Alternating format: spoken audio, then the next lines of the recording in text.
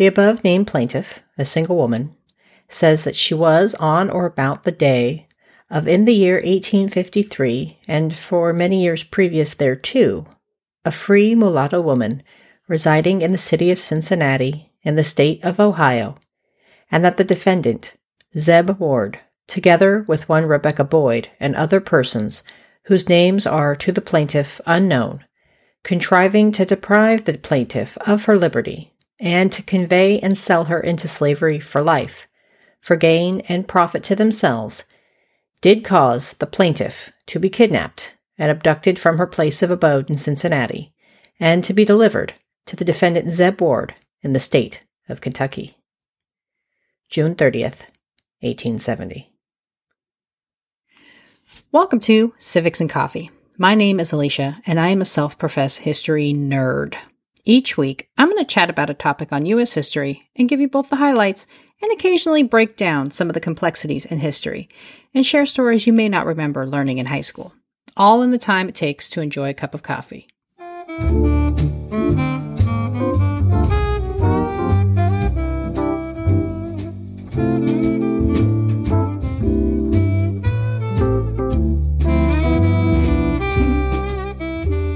Hey peeps, welcome back.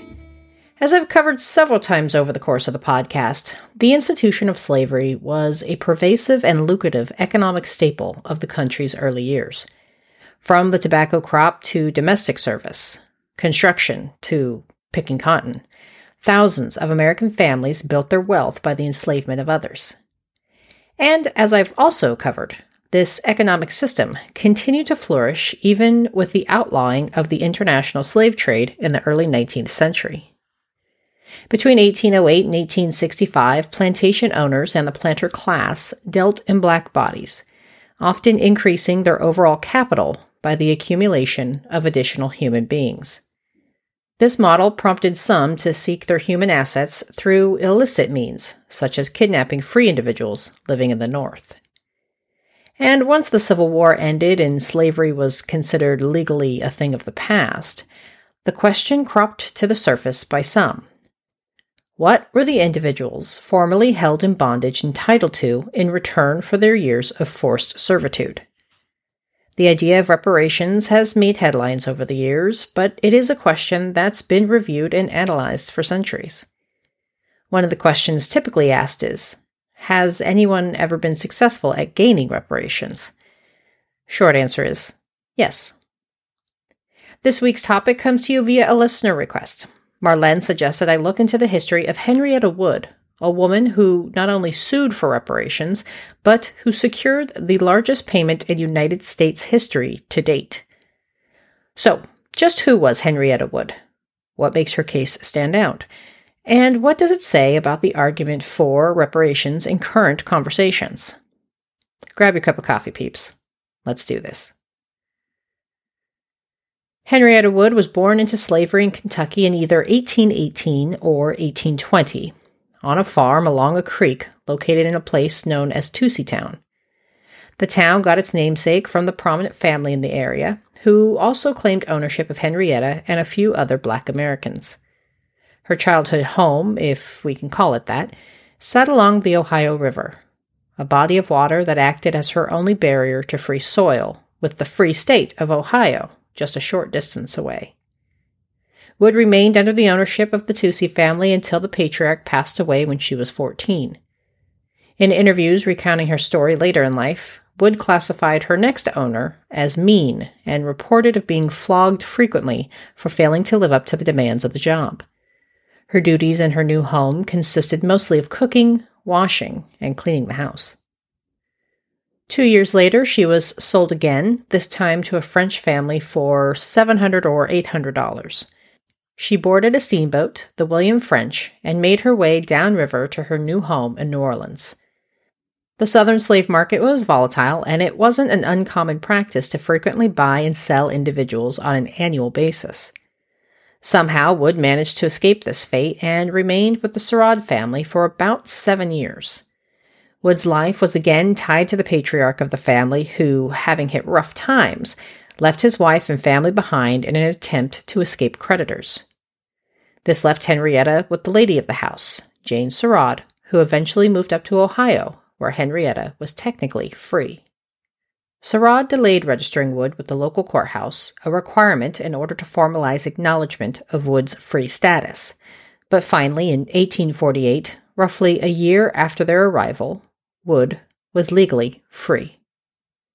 Once her, quote, papers were recorded, end quote, Wood remained under the employ of Surratt for an additional 2 years, never earning a stable wage.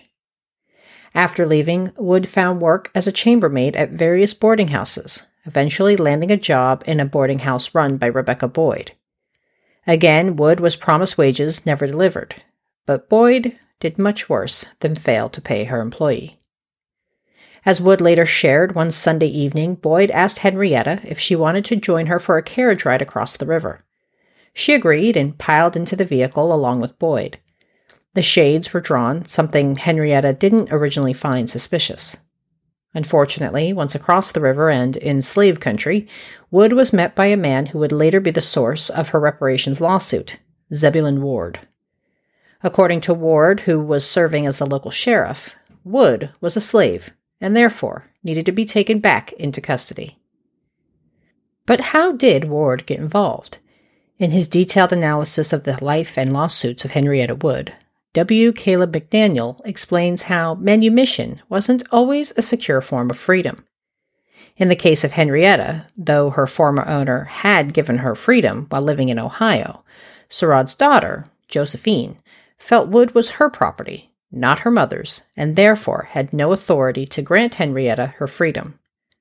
As such, Josephine and her husband, Robert White, hatched a plan to recapture Wood and force her back into slavery, or at least benefit financially from her potential capital.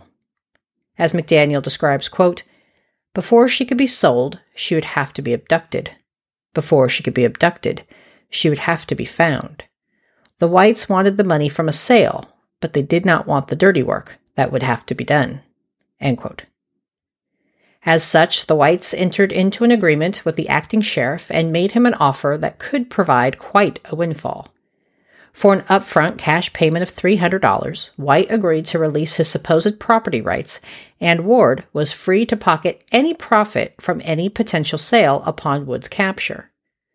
Of course, the deal also meant Ward took on the risk of tracking Henrietta down and figuring out how to re-enslave her. While it may sound risky on the surface to approach a sheriff, it was unfortunately not all that uncommon. Many kidnapping rings worked with law enforcement to help keep their operations open and human capital flowing, as they were considered a reliable source to reinforce the cover stories of simply recapturing runaway slaves. Thus, with the plan hatched and money paid, Ward went to work. Upon her capture, it was evident her boss, Rebecca Boyd, had a hand in the plot. As Henrietta was forced from the carriage, she watched Boyd accept a wad of money from her captors, all the while laughing and confirming Wood was free.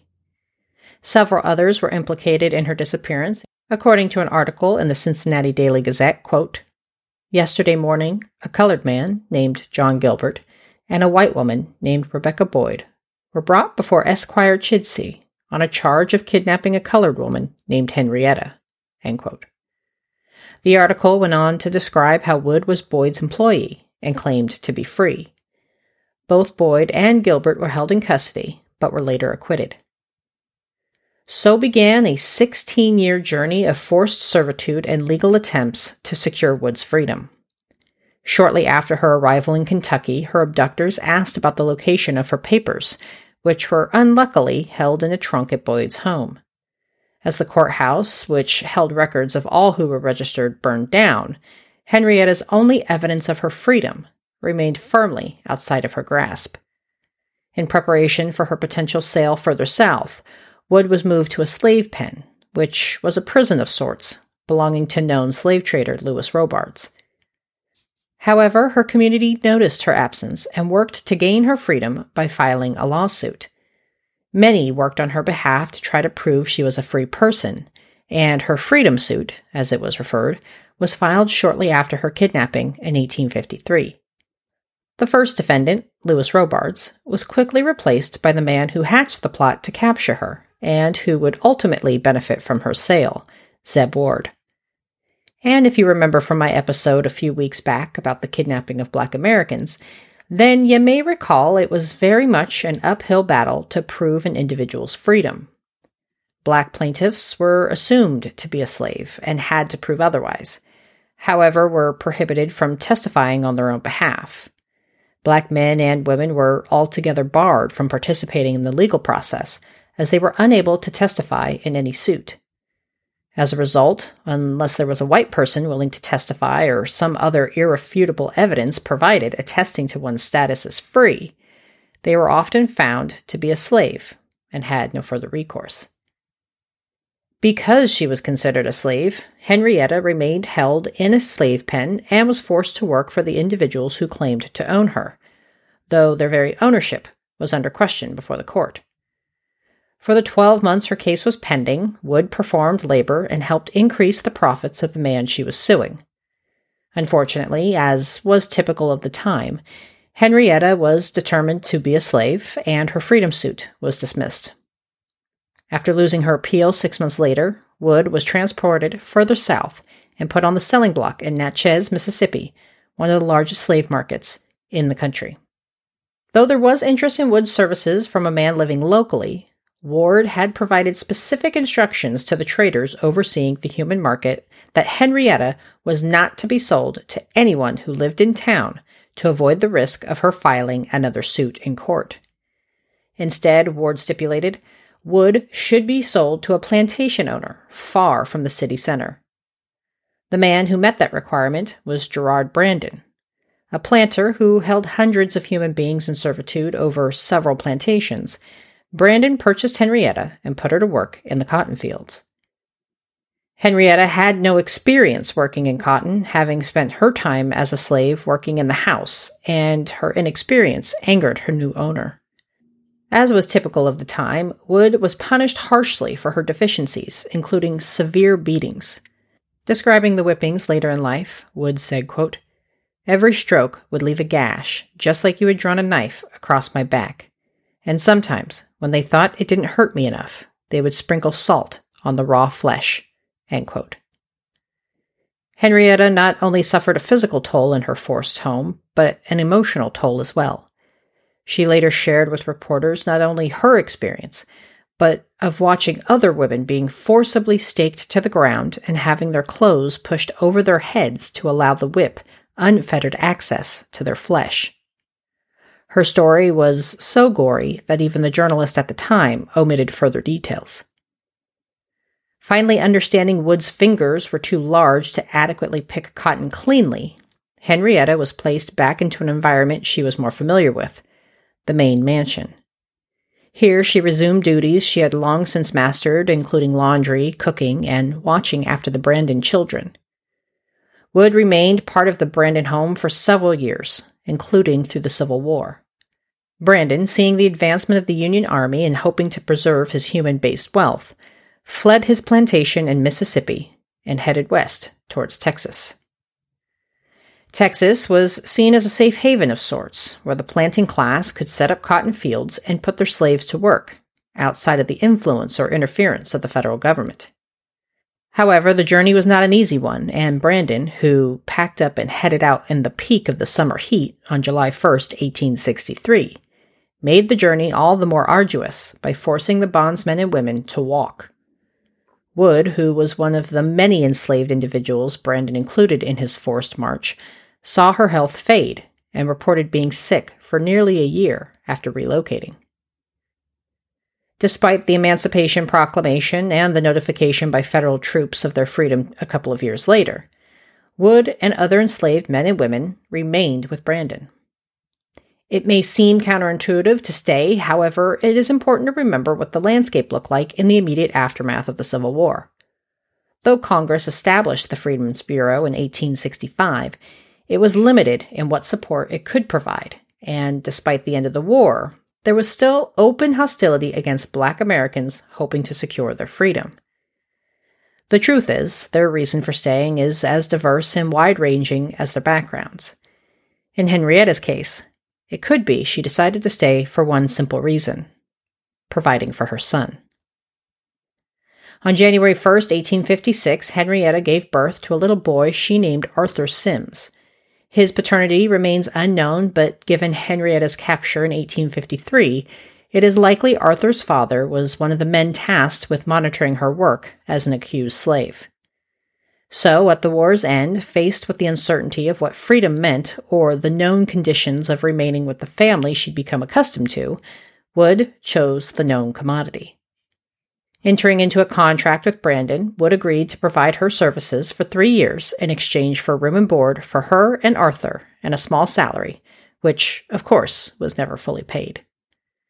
After successfully completing her end of the contract, and after 16 years of forced servitude, Henrietta again went north to familiar surroundings and set up a new life for herself and her son. But she had not forgotten the grave injustice she suffered at the hands of others, and upon her arrival in Cincinnati, Wood filed another lawsuit against Zeb Ward.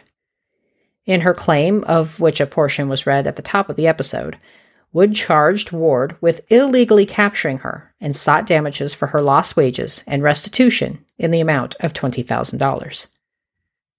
By the time of the lawsuit's initiation in 1870, Zeb Ward was quite a successful man. Having earned a substantial sum overseeing a few prisons and plantations, he had the means with which to issue restitution, should Henrietta win her case. But given he was a man of means, he could also afford to try to starve out the other side through delay tactics. And this was exactly the strategy his legal team took. And boy, did it work. After successfully getting the case moved from state to federal court, Ward's legal team submitted rebuttal after rebuttal, forcing Wood's lawyers to resubmit documents just to get the case heard. It wasn't until 1873, some 3 years after the initiation of the lawsuit, that Henrietta's claim was issued a case number. It would be another 5 years before the trial commenced.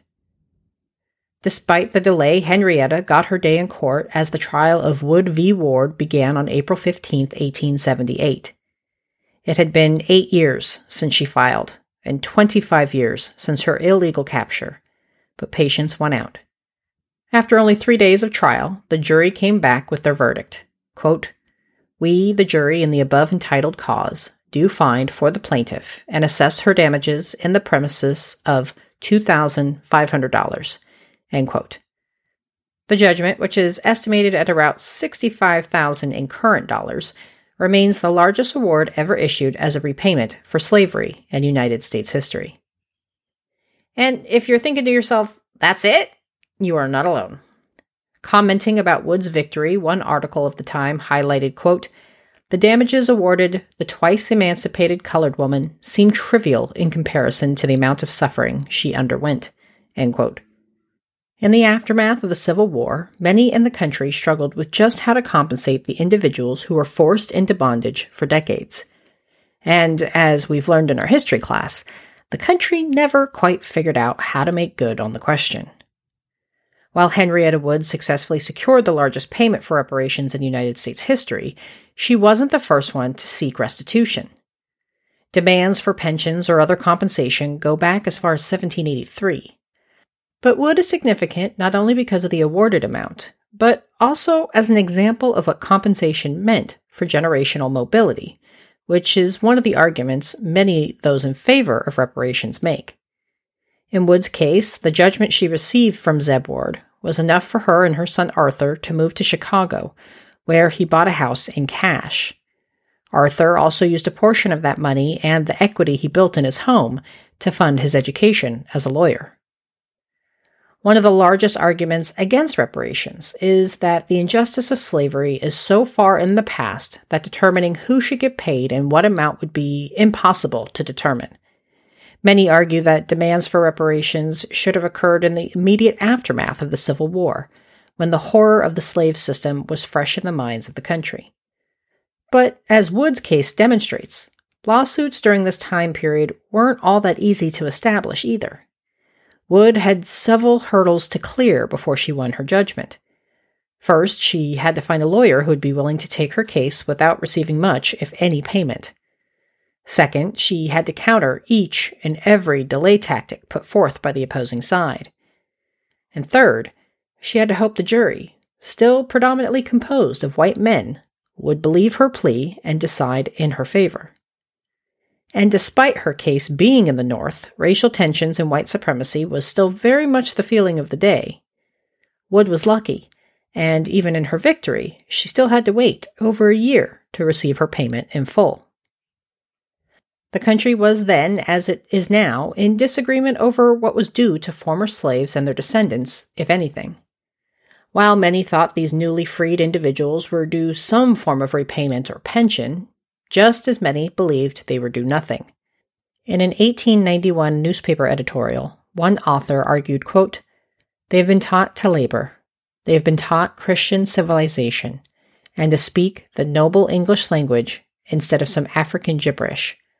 The account is square with the ex-slaves." End quote.